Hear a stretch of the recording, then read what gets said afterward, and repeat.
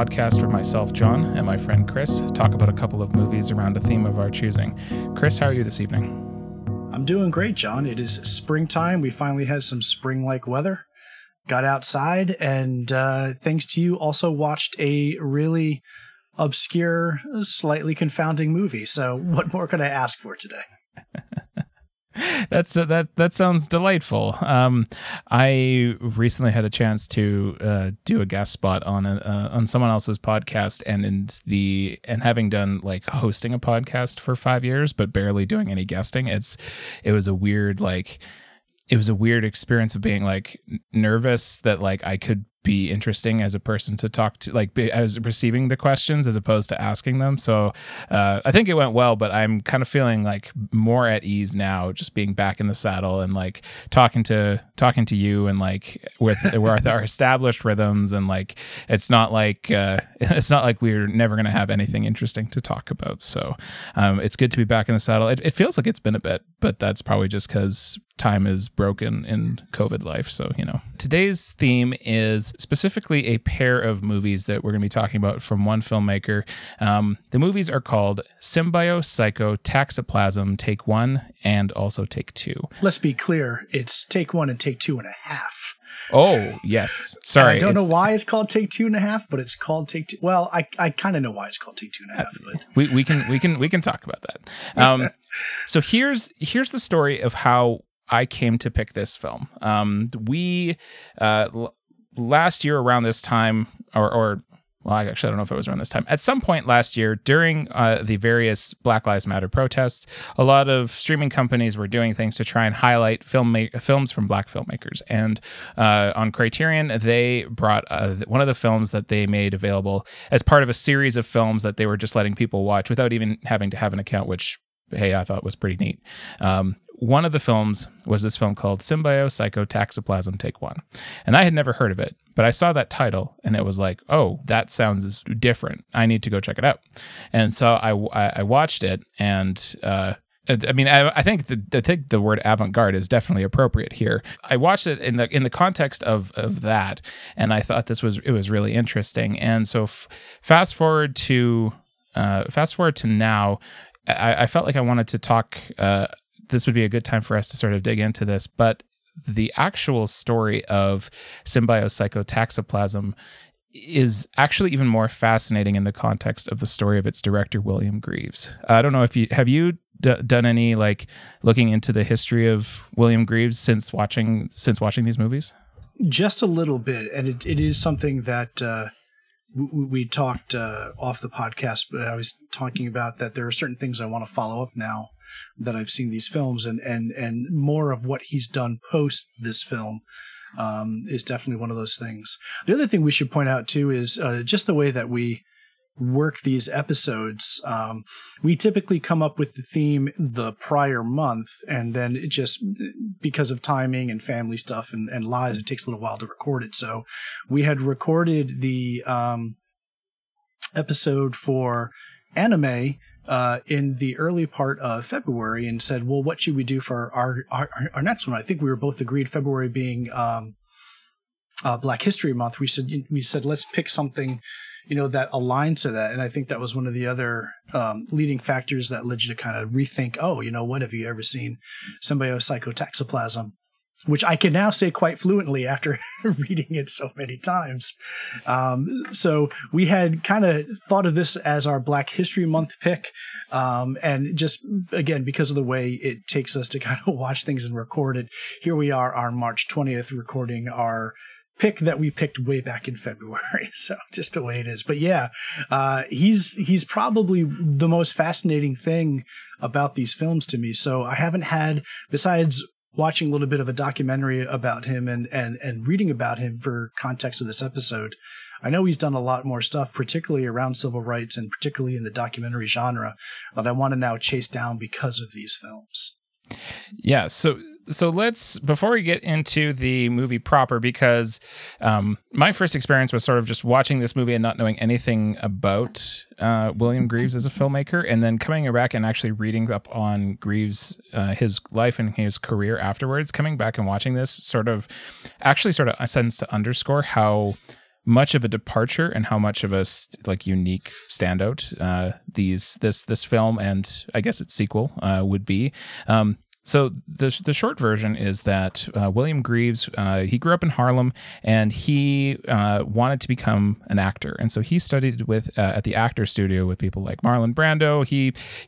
He was in terms of like maybe not acting in movies with Marlon Brando, but like in terms of honing his craft with some pretty well-known actors, and he eventually grew weary of the acting process because what he was being offered was largely stereotypical parts that were sort of stereotypes for Black people that he felt weren't were sort of not dignifying enough. And so he, at that point, decided he was learning from some people about like some production stuff and learning a little bit about like how films actually get produced. And so he decided that he could potentially try his hand at filmmaking and would have a better chance of doing that if he went up to Canada, specifically with the National Film Board of Canada. Now, for me, that is just an interesting point because when we did our in a previous episode, we talked about, there was a documentary that I recommended called Kanesatake, 270 Years of Resistance, about the Mohawk Crisis in 1990. That film was funded by the National Film Board of Canada. And I remember when we were talking about it, just how wild it was that this organization that was, would fund or how cool it was that this organization would film movies that would be dedicated to some interesting causes. And so he ends up there doing a bunch of, at first, like low-level entry jobs, and would eventually become like chief film editor. And around the time that he's starting to come into his own and sort of trying to look to start making his own films is really when the civil rights movement is hitting its stride. And so he decides to leave Canada in the hopes of heading back to the U.S. and using his skills to try and help highlight using his film production skills to try and sort of make movies about the things that are happening within the civil rights movement. And so most of his career ends up being documentaries that are documenting specific moments or times or sort of larger like Black history types of documentaries. So he's sort of he has a very specific, he has a very specific goal with what he's wanting to do. And it's in the context of doing these like very interesting, and I've seen at least one of his more traditional documentaries, and they're interesting and they're cool, and that's all good. But it was during work on one of his projects that he got kind of a bit bored and decided that he wanted to try something else. And that is going to be the thing that we're talking about today. So why don't we get to it? Let's talk about Symbiopsychotaxiplasm, take 1.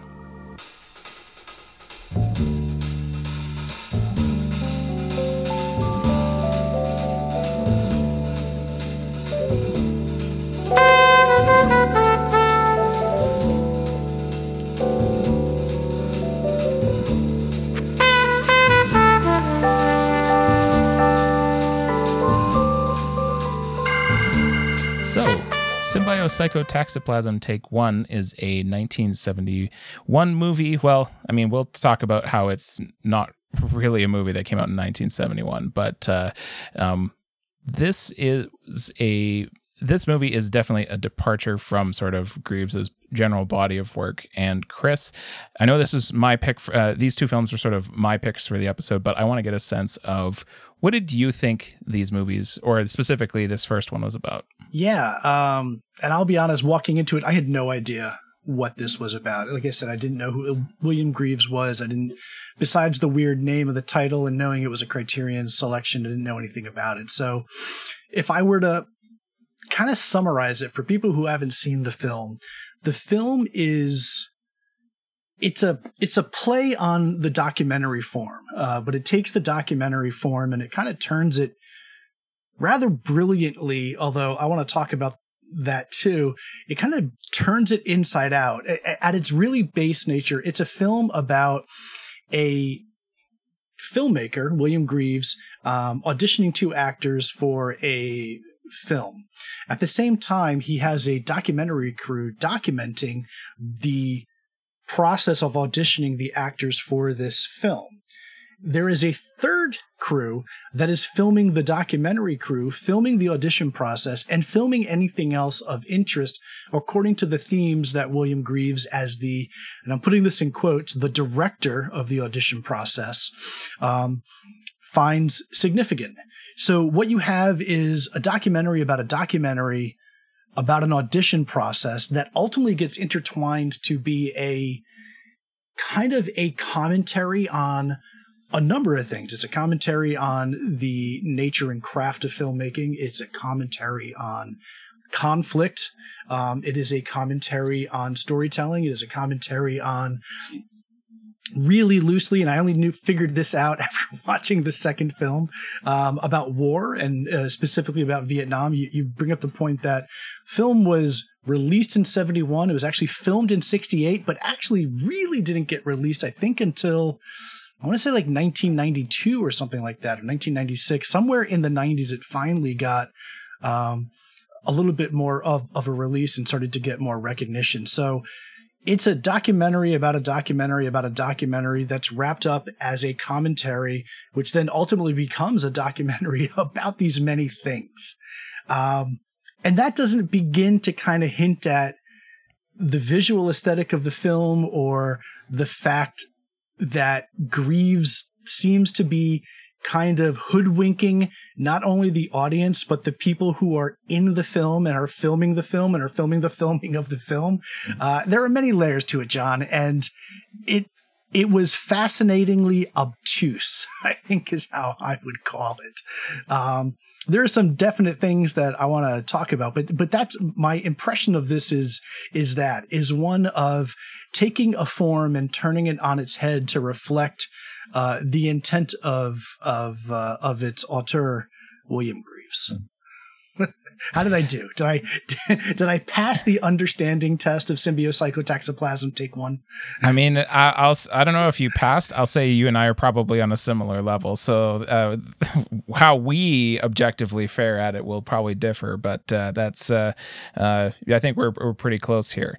So I will say that on watching this for the second time, a year after the fact, coming back to it and watching it a second time, I was surprised at my memory of watching it the first time was that it was sort of pretty evenly split between sort of the layers of reality that exist within the film, the scenes that are being shot, the behind the scenes of Greaves giving the actors directions, and then of course the people filming all of that stuff being filmed and everything else. Sort of, it felt like I remembered it being kind of equally split. But I think the second time around, and coming back to it a year later, that it mostly exists on the level of Greaves interacting with the crew and kind of being a dick to them, and not in a super aggressive way, but just sort of being. I don't mean that pejoratively either, because the thing that I think that this movie is, if you think about movies that are about someone trying to get a movie made, I feel like that's where actually most of the actual runtime of the film takes place. And yes, there's parts where they'll have the multiple simultaneous cameras or different angles for the filming the actors running lines, or we definitely need to talk about the mutiny scene, which I think is probably why any of this works. But it feels like the most of the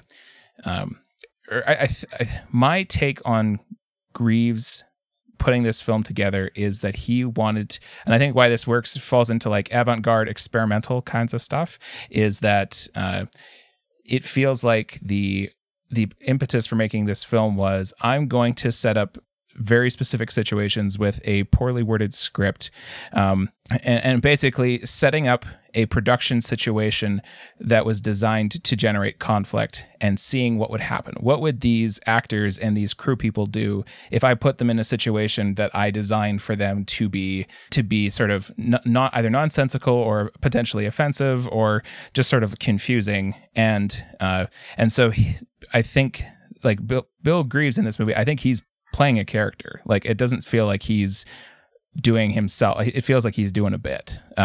And not just like as a character, but like this whole movie feels like a bit. Like if I set up all of these things in one thing and then just sort of let it play out, let's see what would come out of it. And I think that and specifically what he wants to try and generate is confusion and contention within the crew.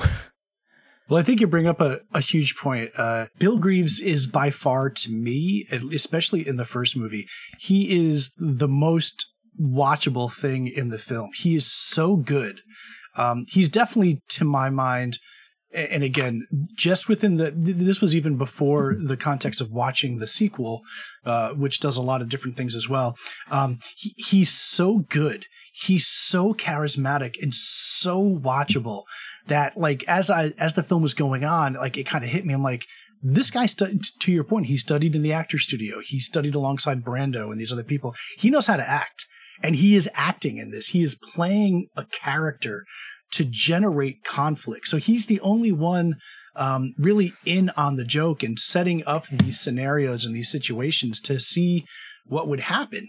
Nothing could have happened. It's the blind luck when we talk about, you talked about the mutiny scene. It's blind luck that he was so good at being this incompetent kind of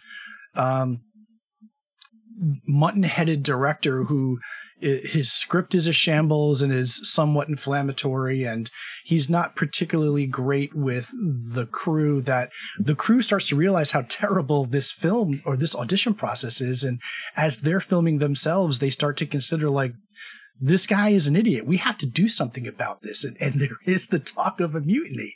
Without this, I don't think this film finds its footing, but it's such a huge, it's just a huge win for Greaves that not only was he able to evoke that kind of a response and get that conflict alongside the conflict that's inherent in the script as the various actors, and I think it's 3 sets of actors, if I'm not mistaken, kind of do these lines over and over again, Freddie and Alice. So the conflict inherent with the crew kind of mixes with the conflict of what's being spoken up in the words, and it's brilliant. And it's also a tribute to how he took all of that and was able to edit together something that really has these different layers and also is just visually really kind of fun to watch. When you have 3 sets of cameras kind of filming 3 different aspects of a thing, he's really good at, he'll do split screen, he'll split the screen into 3, so you'll see what camera 1 is doing, while simultaneously you'll see what camera 2 is doing with what camera 3 is doing. And I should mention, all over the backdrop, this takes place in New York City, of course. You also have the backdrop of the wonderful Miles Davis and his music playing in the background. So it instantly creates this mood that, even if you don't want to take everything he's trying to do at face value, or you just want to kind of put it aside as, art for art's sake, or, is a little too hoity-toity, what he's doing, I think, winds up being really fascinating to watch, especially when you think about, this was black filmmaker, black director in 1968, where, to the point, his frustration with acting, the dignity and shape and size of the roles at the time were not particularly forthcoming, particularly when you don't have the clout of a huge studio behind you or something like that. So just kind of, pulling himself up by his bootstraps and doing something like this innovative, this kind of out there. It's a real kind of interesting movie to experience just for that and for the period of time that it takes place in. I like your comment specifically about William Greaves as actor and giving him, like, he's being incredibly watchable, because in addition to, like, just sort of the there's two places I want to bounce off of this with. The first is as it relates to like, if you think of him as being not just the experimenter, the tinkerer, the person that's like pulling this all together and then sort of seeing if there's anything he can edit into a watchable movie after the fact. Like that's sort of the that's sort of, you think of the creative instincts to do something like that. But then also like him being on camera as this version of himself that is that's definitely acting. He's giving himself a leading role in a movie where he's really good at, and in places where otherwise, I mean, he was at the time he was producing this was on a take. This was when he was taking a bit of a break from his day job, which was producing TV shows about Black culture with Black. He was he had a job at that point, and this was a break from that. But like, it certainly wasn't, if we're talking about the Brandos and such, it wasn't on a level of, let's say, scale or publicity that would have this. And so for him to give himself that role and be really good at it is pretty awesome. The other thing that, as I was like doing as much reading up on this as I can in the last couple of weeks, was one of the things that came up was a repeated feeling of a lot of, when you're talking about a lot of Black filmmakers, a lot of that stuff does tend to get relegated to movies about the Black struggle, whether it's slavery or some more modern, like civil rights kind of stuff, or more modern day stuff. It tends to get people who are known for being Black filmmakers tend to get known for being a Black filmmaker. And when you're talking about, avant-garde, weird, artsy movies, that tends to be a lot of white people shit. And there's not really a big overlap. And I think that a large appreciation that I saw from people for this movie was that, no, this was someone who was a Black filmmaker who came up with this particular movie that is almost nothing to do with being Black. I mean, the fact that he is a Black man, and that creates some interesting dynamics in the film itself, but this is a movie about a director who is kind of fucking with his crew and people trying to figure out what his deal is. It is in a very sort of like in a very consciously artful way that puts it in different territory than Black filmmakers typically get pigeonholed into. But we've kind of hinted at it. Let's talk about that mutiny scene. Sure. Because I feel like this is sort of where the film succeed, like ultimately is a successful and is a watchable film because of what happens with the mutiny scene. And of course we talked about like Bill Greaves as an actor and as the person sort of experimenting this all together, is he's responsible for this whole thing. And I think that the mutiny scene happens because of his experimenting. And so I still want to give him the credit, but it is, well, we can argue or discuss whether or not this is planned or not. I don't think this is like, and I think that's also why it's successful as well, is that it's not, is the mutiny scene planned? Is it unplanned? Is it, that even gets talked about within the scene itself where the people are talking about it. And the fact that this does happen, Bill Greaves will talk about how he talked about how the movie didn't come together for him until he saw that footage. So he, by his own admission, this scene is the reason why the movie actually works. So for setup, throughout this movie, throughout the movie that you've seen so far, the crew are trying to like, as he's working with the actors and reading their lines, and things don't seem to be coming together, and people are asking questions and having conversations and getting increasingly frustrated. The crew, some of the crew people take a camera with some film stock and a sound recording equipment. They go into a room and they start a conversation where they try to sort of eventually hash out like, what the hell is going on? Like, are they? And they're filming the whole thing, and they are trying to figure out if Bill Greaves is if he's incompetent, if he's like just trying to figure out like why is this not working? Like, what is his deal? What is he trying to accomplish? And they go through a vast list of possible like things that could be happening. including the possibility that like at least one or two people bring up the possibility that like if this footage that we're shooting right now of us talking makes it into the film, the viewer isn't going to necessarily know that this is a real conversation we're having. They might be thinking that Bill Greaves is just off screen giving us lines to read and this is a bit. And to me, that that idea, I mean, I think this was actually unplanned, and I think it was actually sort of a sense of like, we just need this place to vent and express our feelings of frustration is great, but it also is compounded by the fact that you don't really know if you can trust what you're watching. What's your sort of initial takeaways from the mutiny scene? You bring up a great point that watching it without the context of knowing anything else, which is what must have made this such a hard sell when they tried to release it originally.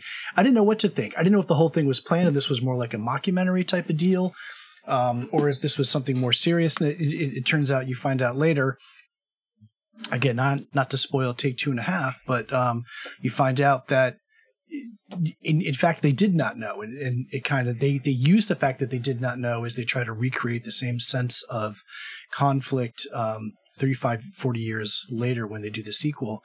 But watching it at the time, it was very confusing, and a lot of what I felt watching it was just trying to understand what layer I'm trapped in as a viewer. Where am I? Am I looking outside of this? Am I looking inside of it? Am I just looking at this as like a weird kind of, like they do electronic press kits now for movies all the time? Is this like a first kind of mangled, botched attempt at a electronic press kit for a film that never wound up getting released? So it's interesting. I do ultimately fall on the fact that it wasn't planned, and it was kind of the saving grace that allowed Greaves to find another framework for what he wanted to do with the film and kind of tie it all together that way. So it's an instrumental part of the movie and kind of drives, I think, and this is something to talk about for a film that was so little seen until so late. You can look at it now and you could say, not knowing its impact, like, wow, there's a lot of stuff that's being done here that you see being used, in films today and in more recent history, where things are playing upon things that are playing upon things, and happy accidents are kind of bridged in. And I would love to be able to point to this movie as the driving force, but the fact that no one saw this makes this even more of a crazy anomaly for me. I wish I had more to say about it, but it's a confounding film, and one with going into it with kind of no expectations or no context for what I'm about to see. It's a puzzle, and it's a hard puzzle to crack, which is why I keep driving back to Greaves' performance and kind of Greaves' role as kind of ringleader in the movie being what really drew me to what was happening, because ultimately they're revolting because of his actions, and you see his actions. So it kind of helps drive everything that way for me as a viewer from a narrative point, because I don't have the context of what was actually happening as a viewer. Yeah, I specifically, when it occurs to me when in hearing you say that I really didn't give you any sort of I didn't give you any warning or context. I just said we're doing this, and you and I kind of threw you off the deep end a little bit. So I don't know if that helped or hurt your experience. The conversation was literally, well, it's February. We should probably let's focus on Black filmmakers for Black History Month. Chris, we're doing Symbiopsychotaxoplasm. There's 2 films. I really want to see the second one. That's our pick. Okay. And this time, it's funny. We'll talk about this a little bit when we talk about the recommendations section, but I haven't really been watching a lot of films lately. It's just movies have not been kind of front of mind when I'm not working and I looking for a break. So it took me a while to kind of sit down and watch this. And usually when I am watching something for the show, I'll do a lot of research. When I say a lot of research, I'll read Wikipedia. I'll read a couple of essays and articles and reviews of the film at the time. So I do have a sense of context. But there's really nothing to read about this movie to prepare you for what the movie is. And it is a little bit of a blessing and a curse. It was not something that I was like, from a minute in, was like, oh my God, this is something else. This is something I need to see. It was, thank God the movie's only about 75 minutes, but it was 75 minutes of, okay. All right. Then it was over, and I'm like, I don't know what I just watched. I now need to kind of figure this out. So, great job on a great pick. That's good though, because I mean, I find myself, especially with when we get in, there are some filmmakers we talk about where when I'm doing some like homework and watching up some of the other movies, where I'm just like, I had basically that same reaction of, I'm not entirely sure I know what I just watched, but okay. So I'm glad to have put you through that once. Well, and maybe this is a good way to kind of segue into the next section, because I think this is one of the few cases where if you were to watch, like if I were to recommend watching this, and I do recommend it, but I don't recommend just watching this. I really recommend, especially since it's so short and the next movie's only an hour and a half, if you're really going to dive into Symbiocytotoxoplasm, you got to watch both. And I would recommend watching them, fairly soon after the other, because for me, the second film opens up the first film. So if you're walking away going, what did I just see? If you really want to know what you just saw, watch the second film, because in a weird way, it puts another layer on top of it, which I found very entertaining. So I don't know if you got anything else to say about this one, John, but maybe we can go talk about this one more by talking about the next one. Absolutely. Let's talk about Symbiocytotoxoplasm, take 2.5.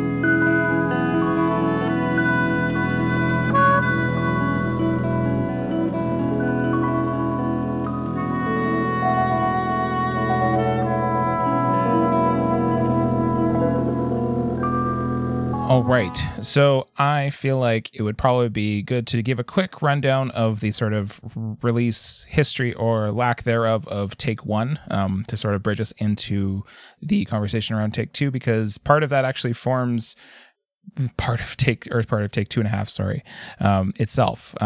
So basically, the reason why Take One was never given a proper release is not actually just because it's weird as hell, but because I think it was supposed to be screened for either Sundance or a Sundance type film festival, and the projectionist who was showing the film to the person running whichever film festival it was, used the wrong reel order. So like the film was shown out of order, and that movie is already. I mean, again, I think it's amazing, and once you get past the confusion of it, I'm actually real psyched for it, but it is weird, and throwing it out of order just makes it apparently unwatchable and unfollowable, and so they decided that they weren't going to release it. And so Bill Greaves, not knowing that the film was shown out of order, basically took that rejection as meaning that he thought that this whole project was a failure, and sort of left dejected, and went back to a career producing some pretty cool documentaries and still working. But he thought for like 20 years I guess about 20 to 25 years or so, that Symbiocytotoxoplasm Take One was a failure and was largely unseen by anyone. But in the early 90s, there was a museum that wanted to do a retrospective on his film career, because he still had all of his documentaries about various different parts of Black history and Black culture, and so they wanted to do we're going to show all of your movies to sort of highlight your work. And so they were going through the list of all the films that he produced, and they said that, there's this one film here. It's called Symbiocytotoxoplasm. I've never heard of it. And he was like, no, we don't need to watch that. And the person who was curating this event was like, well, what do you mean? No, we have to watch it. And the more that he dug in and said he didn't want people to watch it, the more this person pressured them. And then when they finally, they finally convinced him to dig it out of wherever it was, and they watched it, and immediately were like, well, this has to be the headliner of the festival. Like, this is really cool. And then that's in the 90s when it starts getting shown around in its proper form, in the correct order, and that's when you start to see people realize what this movie is.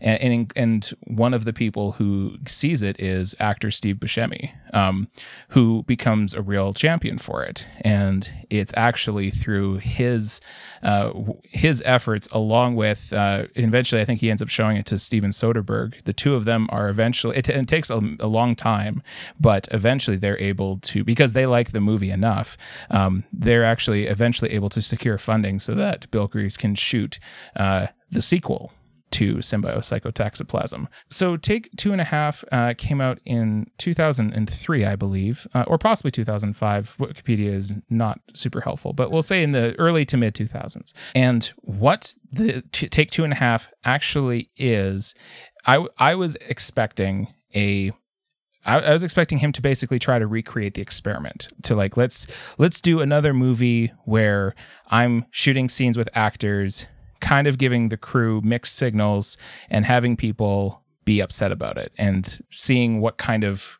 magic we can conjure up again. But and I think smartly, this Take 2.5 actually isn't really that at all.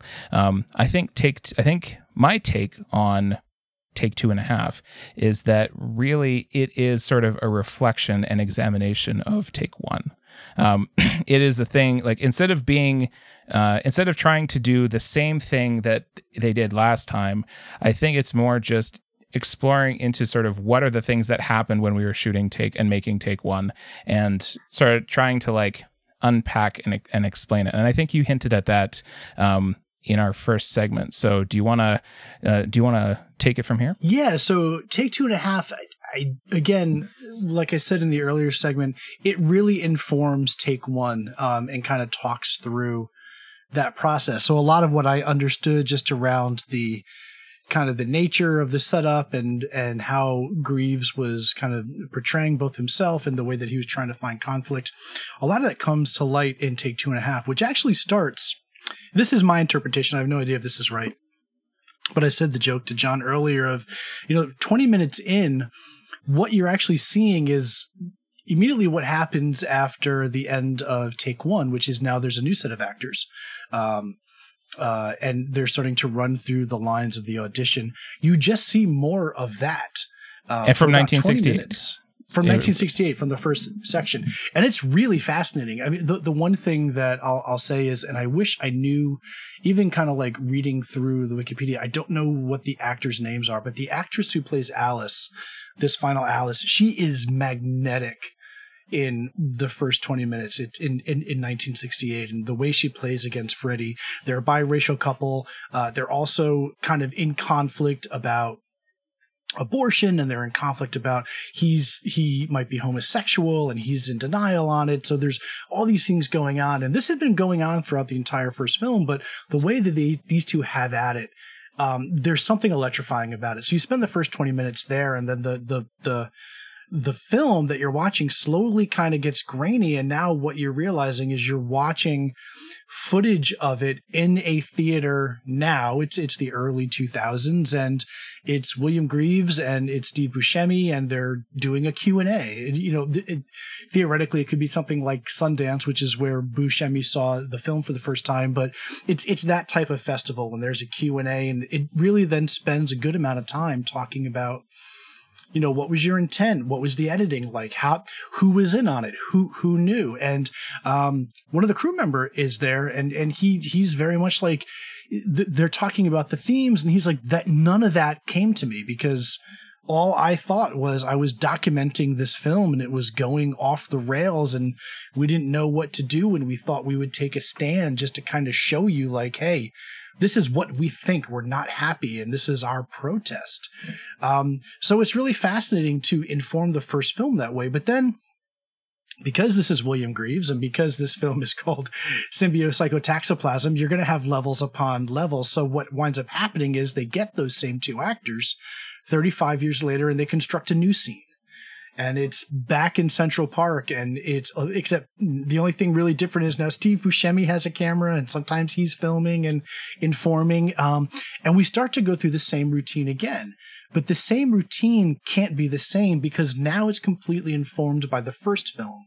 So you have one or two sections with the crew and they're inside a little trailer talking. And the first thing that happens is they call it out and go, this cannot be like the first film. Because with the first film, we had no idea, no context for what was happening. You have the context of the first film. So by just nature of that knowledge, this can't be what it was before. So we have to figure out how to work around that. So it's an interesting piece. It doesn't really, to my mind, do a lot with that. This doesn't feel like film within a film within a film again. But what winds up happening, and this is where I kind of want to throw it back to you, John, because I don't know if I just missed something key.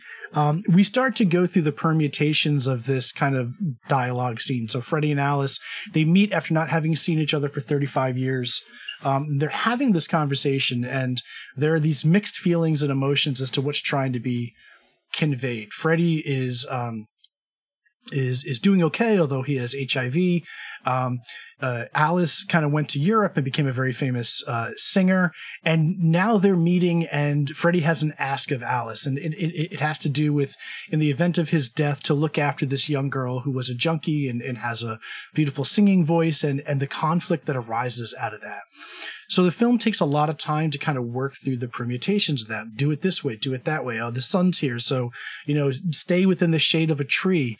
And, I'm into it, and Bill is being Bill. He's not wearing the green mesh shirt from the first film, but he's very dapper and still just as eloquent in what he's purposely obscuring while he's trying to convey. He's basically playing the same character again, although an older, kind of more friendly version of that.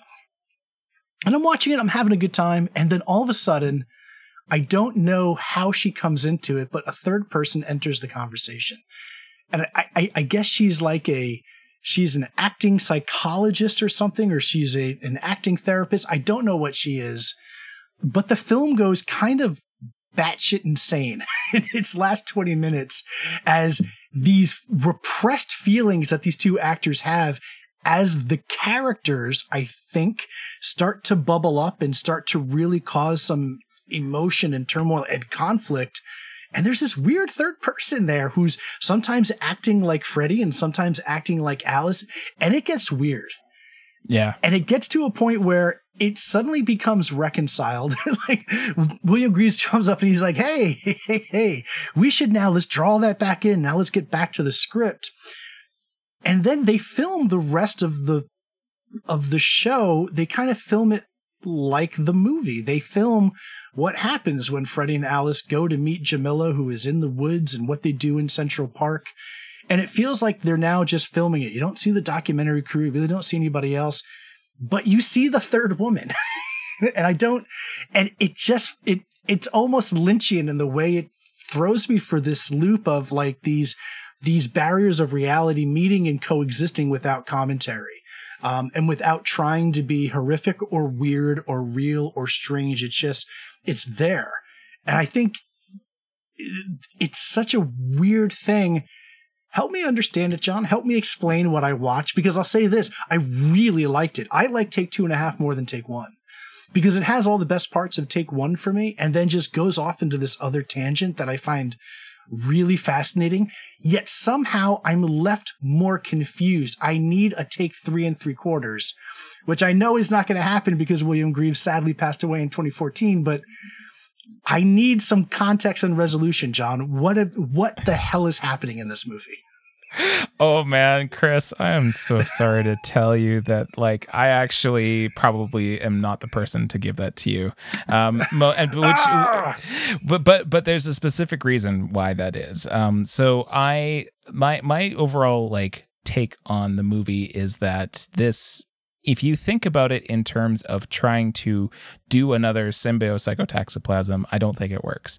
And I think that and it's hard to know what may have been the intention in the production of the film, but I think that at the very least, in the editing and the assembly of the final film, with everything that's been shot, you can tell that you can pretty much tell that Bill Greaves agrees with that, because so much the first big chunk of the movie is actually just additional footage from 68. that was cut from the first movie, and stuff that specifically focuses on the two actors who play, was it Freddie and Alice? I think, and specifically, he found stuff that within their acting, like focusing on that footage, I think really helps to set up the acting stuff that takes up the last chunk of the movie. And I think that's that to me feels like you are like, that feels like narrative by way of editing. Like, we have all this stuff. Where can we find a narrative thread through this stuff? And this is where he does. So I think that that's helpful. I also think that the stuff with the Q&A with Steve Buscemi at Sundance, like, that feels like we're going to that scene ends up actually being less than I remember, but it ends up being still relatively short. But it ends up being like, yeah, we're gonna move through this scene, and we still haven't gotten to the point yet. They do have the crew mutiny scene in the trailer with the same guy from last time, but you're right. He immediately calls out that, like, we can't. Everyone knows the bit now. We can't do the bit again and actually get people to fall for it. And so I think I think the movie sort of is shaped around that idea of, we're going to do, it's called Take 2.5. But really this is really more just like a retrospective on the first movie, by showing stuff that was cut, having them talk from the first movie, having them talk about what happened in the first movie, and then a sort of like an exercise. We're going to shoot another Symbiopsychotoxoplasm.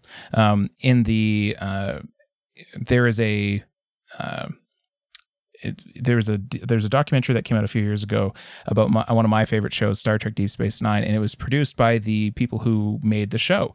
And in addition to like all the interviews with cast members and sort of telling the story of what that show was, there was this thread throughout the documentary of all the writers of the show getting back together to write what would have been the next episode if they were to restart the show, which I thought that their ideas were actually bad and terrible. And but the idea of like, we're going to, like, as a through line to this movie about our show, we're going to see like, what would it be like to do it again, or to sort of try and pick up where we left off. And I feel like Take 2.5 does a similar thing. And because because most of the movie, it doesn't occupy sort of the central place of the movie, I think it's still effective. And I think where I'm unfortunately going to let you down, Chris, is I think Take 1 actually is the one that I like the most. But Take 2 manages to avoid being a failure, because they do realize that, like, that we can't just do this again. So we're just going to sort of make this more of a documentary about the first movie, and then the acting, the second version of it that they do ends up having a different feel to it, because largely it is focused on the actors. And I think, to your point about the acting in the third person and the layers of reality there, I think that is the one place in the movie where they actually do manage to hit a similarly unnerving vibe that feels evocative of the first movie, which wasn't very explored much at all in the first one. The first one, the actors and their feelings, like, I had to actually watch it a few times to get a sense of like what is actually happening in the scene, because the first movie doesn't really, in the assembled movie, they don't seem to care that much about what the actors are actually saying. There's something about abortion and someone being gay, maybe, but like, you don't really know and you don't really care.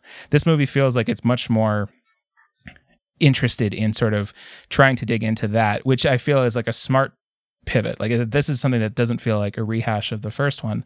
And then at various points, I feel like I'm watching the two actors talking, and then all of a sudden someone comes into frame and says cut, and I'm like, wait, what? Or when the acting coach or therapist or whoever that person is, when they at various points you think you have some kind of grounding, and you repeatedly have the rug pulled out from under you. It's I feel like that is probably the actual, and that only ends up taking up, I think, the last like 20 so minutes, or it's a small chunk at the end of the film, but it ends up being the one thing I think that is actually like, no, this is actually effective at confusing the hell out of me in the way that the first movie was it well. My when I texted you that I said I had a take about this, my original thought was that did you ever see the 21 Jump Street movies with Seth Rogen and no Jonah Hill and Channing Tatum? Yeah. Yes, Jonah Hill and Channing Tatum. Did you see the second one? Yeah. So the second one, the bit in the second one is they get recruited for another assignment, and they try to do all of the things that they did last time. And every time they try to repeat the moves that they did in the last time, they always come up short.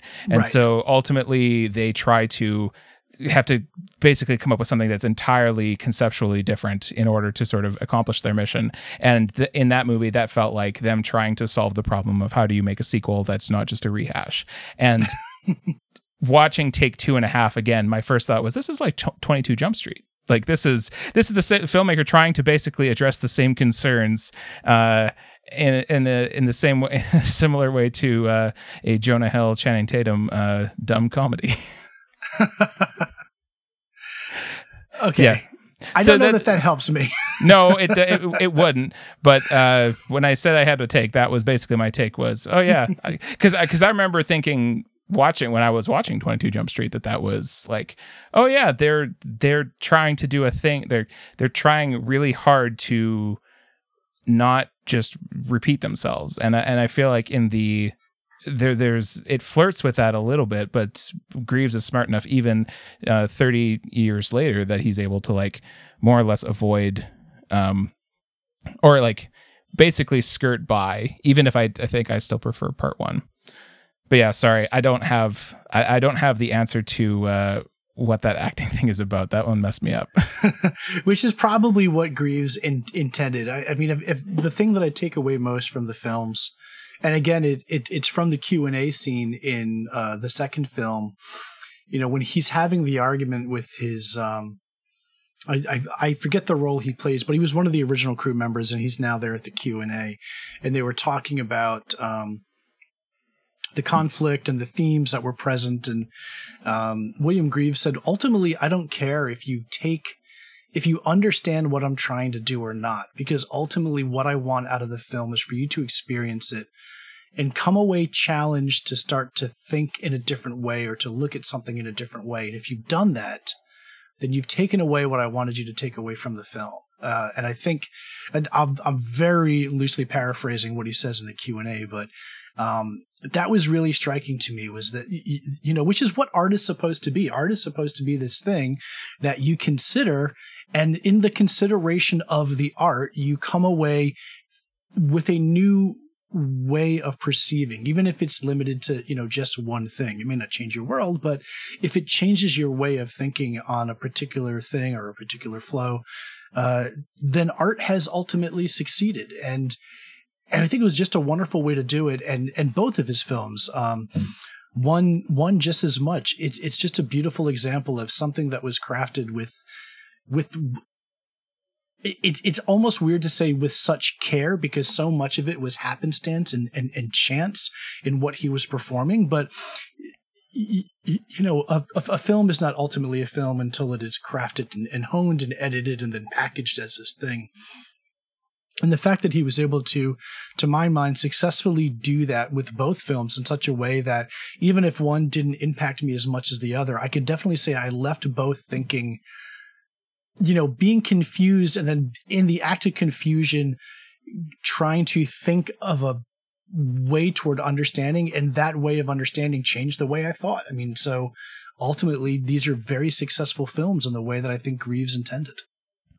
And I mean, and it should also, like, we don't need to dwell on it too long, but it also sort of brings to mind that like I don't not having seen the whole breadth of his body of work, but if he did a whole career where no one knew that he did symbiocytotoxoplasm, and someone thought he was important enough to do a sort of a big film event about showcasing his entire film, the rest of his entire filmography, then like clearly this is it.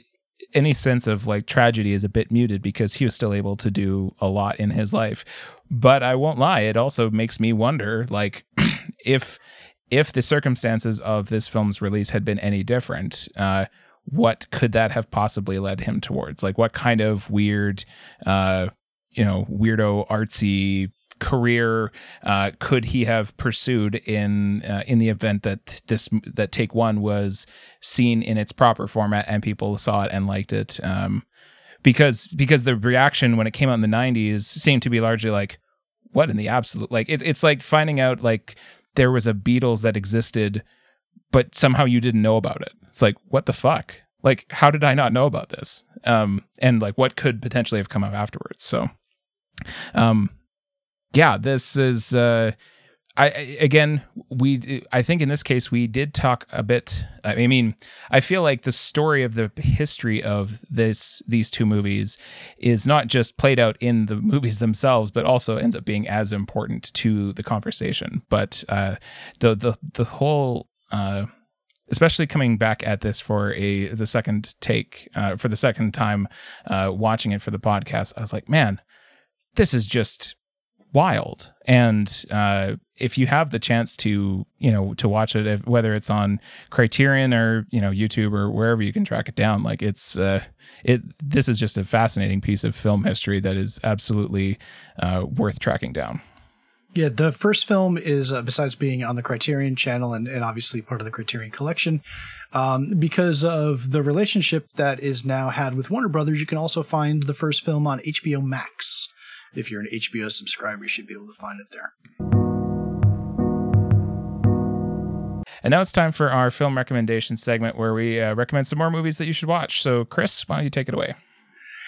Yeah, so this is going to be a weird one because I'm not 100% sure I'm recommending that you watch it because I've only kind of watched it. And what I mean by that is I've only watched one version of it and only started watching a second version of it.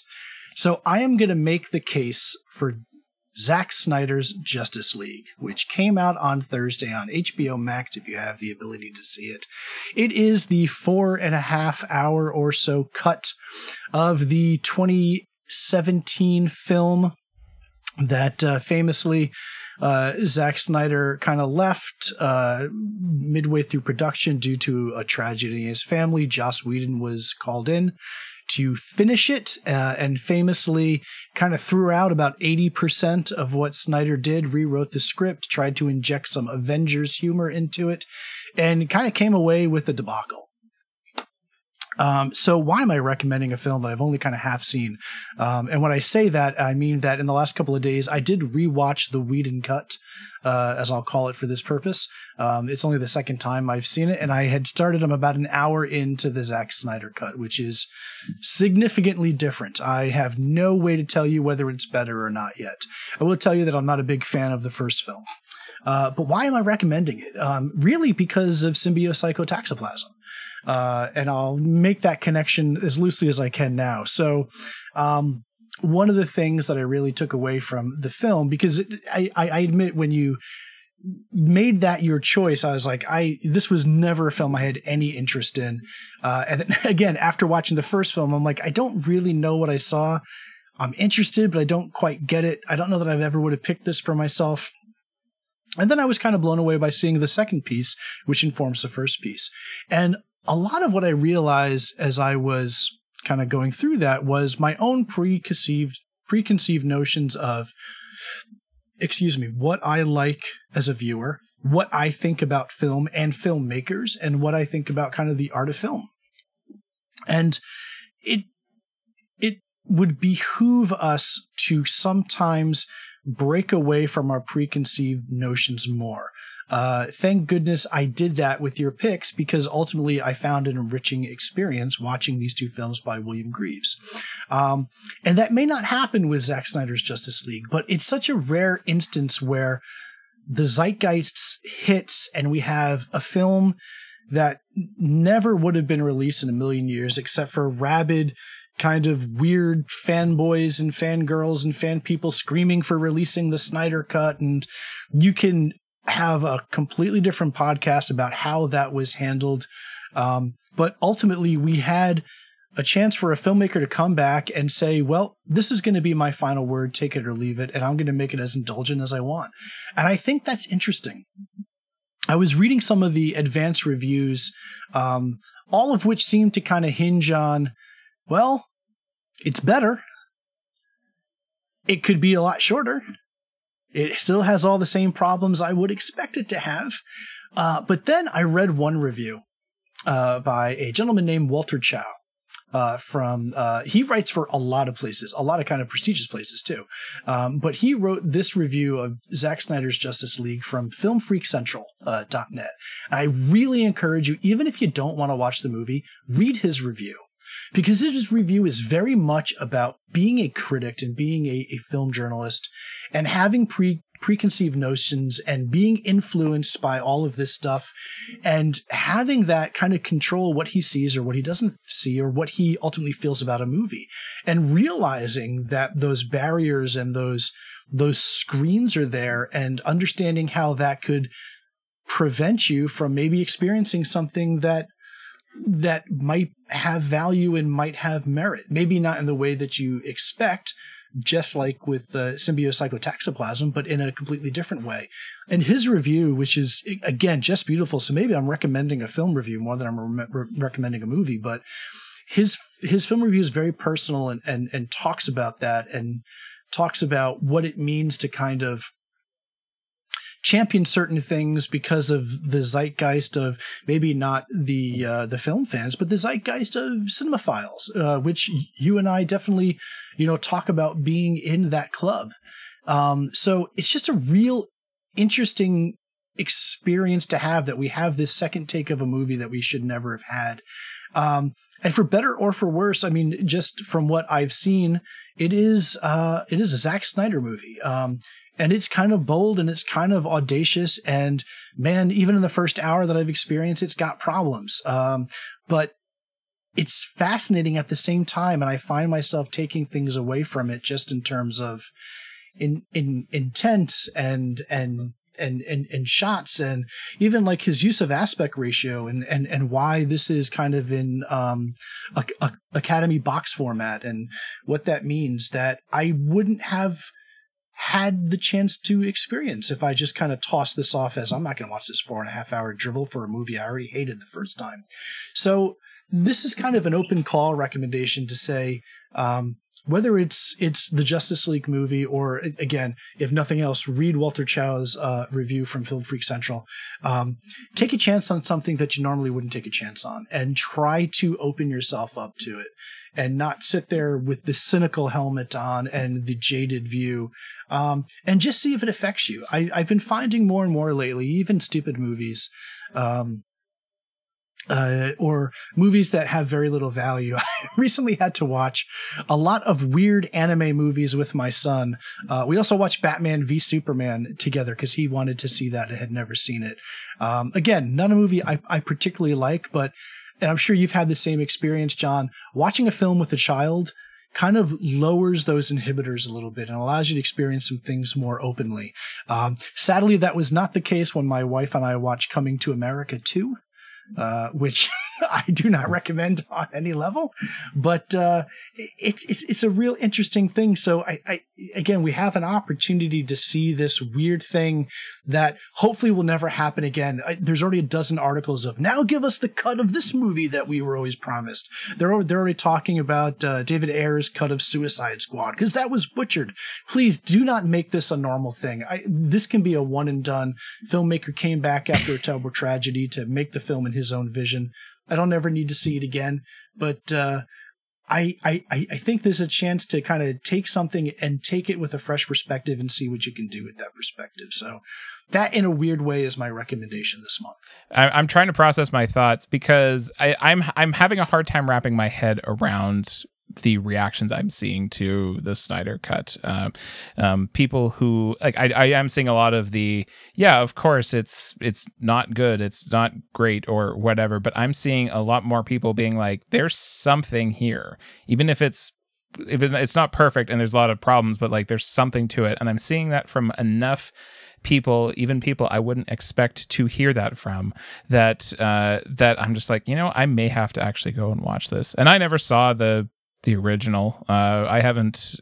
I've largely kept out of the DC films other than like Wonder Woman and stuff. But like at a certain point, it feels like they might just pick up enough momentum that I may just have to find a way to watch it. So I would really recommend it. Like I said, having seen the Whedon cut and seeing the first hour here of the Snyder cut, there is something here. Like I said, like ultimately it may not work for you as a film, but it's there. I'm finding value, and I'm finding things about it that are definitely enjoyable. The guy can paint a picture. The guy can frame an image. The guy can work with myths and kind of God building in a way that I think is really interesting. Even though ultimately I feel some of his characterizations are misguided. Or that, hey, you know what? No one needs a 4.5 version of this film. We could definitely trim some of it out. I'm still kind of amazed by it in a way. So definitely worth, again, checking out if you have the chance. And if nothing else, again, I don't know how much traffic this guy will get from me saying it, but please, Walter Chow, who is just pretty much a great reviewer for anything, but he really knocked it out of the park with his review of this film. So check him out. I see you have just texted me that film review, so I will go and read that after we finish recording. So my recommendation for this episode is going to be the movie Nation Time by William Greaves. This movie came out in 1972, and this movie, which I saw because it was on Criterion, this I feel is This is more representative of what William Greaves was mostly known for. So this is a documentary that he shot at the 1972 National Black Political Convention that was in Indiana. It's basically a big gathering of different political voices from across the U.S. You have Jesse Jackson. I think even like Angela Davis was there. It's sort of the opening sort of credits at the beginning of the film talk about how this convention was seen as largely like a failure because they weren't able to build a consensus around, forming a new political party specifically for Black people or any of that stuff. But then the bulk of the movie is spent sort of this like lively celebration of, the speech from Jesse Jackson it's just as someone who's only ever seen Jesse Jackson as an older guy, seeing him as a younger guy with a huge afro is just it was wild. And then the speech he gives is particularly fantastic. And there's narration from Sidney Poitier. There's music that there's excellent musical performances as well. It's just sort of this like great celebration of that time and of that culture. And yeah, towards the end, it's not really the editing of the movie doesn't really get into too much of the detail of why this event was seen to be a failure or what they weren't able or what they were struggling with that they weren't able to get past. And you do start to feel that tension towards the end of it, but it's still like, if it's not successful in its primary goals as a conference, then the film itself still works as a sort of like as an encapsulation of that moment. And I feel like that's more like that ends up being sort of what William Greaves ends up making most of his career out of, is sort of these like interesting DIY documentary films. Yeah, that was one of the ones I was saying, one of the big things I came away with after watching the two films was I want to see more of what William Greaves does, especially in a context that's maybe not as puzzling in its construction. And Nation Time was one of the ones that I immediately picked up on. I don't know if it had like a wider release last year, but I know there was a couple of reviews that came out last year for it that were particularly favorable. So that's one of the ones I really want to try and chase down. It's definitely It's worth watching, and it doesn't. And if you were unlike me, if you're someone who didn't respond favorably to Symbiopsychotoxoplasm, then this is a better sense of like what he tended to do as a filmmaker. I think it's still fun. It's still interesting, and yeah. Well, I think that's going to probably wrap it up for us. I wanted to mention before we close out, at the beginning of the episode, I mentioned being a guest on a podcast, and if you have any interest in following my musical exploits or hearing me fanboy about Devin Townsend, you can listen to me on the Diary of Doom podcast. They had me on, and it was a lovely chat. The first part went up this week, and I think we talked long enough that actually they ended up splitting it into 2 halves. So the second half should be coming out soon. But yeah, if you ever want to hear my thoughts on music and that kind of stuff, then that was a good time and a fairly in-depth conversation as well. Chris, do you have anything you wanted to plug these days, or is it mostly just, keep your head down at work kind of stuff? It's mostly keep my head down at work. I'm strangely writing somewhat consistently for Nine Circles again, so at least one album a week, trying to keep my hand good there. So if you want to check out my writing, you can do it there, or Consuming the Tangible. Otherwise, if you want to hear my voice, you're doing it right now on this podcast, which is pretty much where I'll be for the foreseeable future. Nice. I should also mention that I do, since we recorded last, I haven't done any further progress on the Agnes Varda project, but I am actually watching the movies now for the next one. So the next post is mostly going to be about Vagabond, a movie we've covered on this podcast before. So It'll be fun to see if I have any other ideas I can wring out of that movie. So but yeah, thank you. It was good to get back to this again, Chris. It felt like it's been a minute, but it's always fun to chat, and I look forward to our next episode. Me too, sir. Always good chatting with you. All right, take care. Bye-bye.